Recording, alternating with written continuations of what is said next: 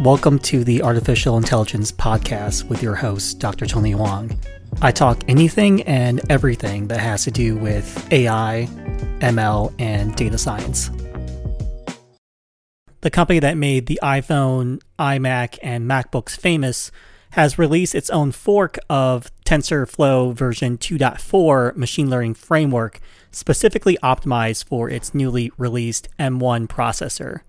So according to Apple, the M1 compiled version of the TensorFlow delivers several times faster performance on a number of benchmarks compared to the same jobs running on an Intel version of the same 2020 edition MacBook Pro.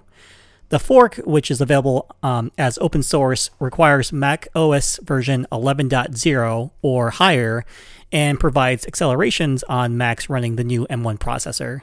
So existing TensorFlow scripts run as is with the fork, which is awesome. So they don't need to be reworked to take advantage of its performance gains.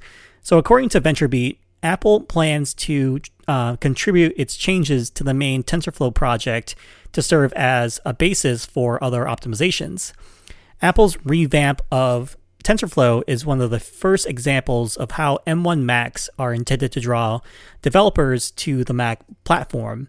So the M1 chip in new Macs replaced the use of the older Intel x86 processors, but can still run existing software that's compiled for the x86 by using Apple's Rosetta 2 binary translational technology.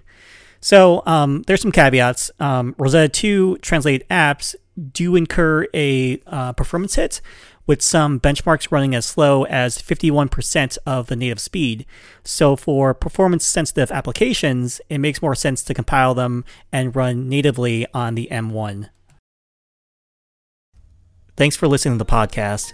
You can contact me at tonyphoang.com for more information on AI, ML, and data science.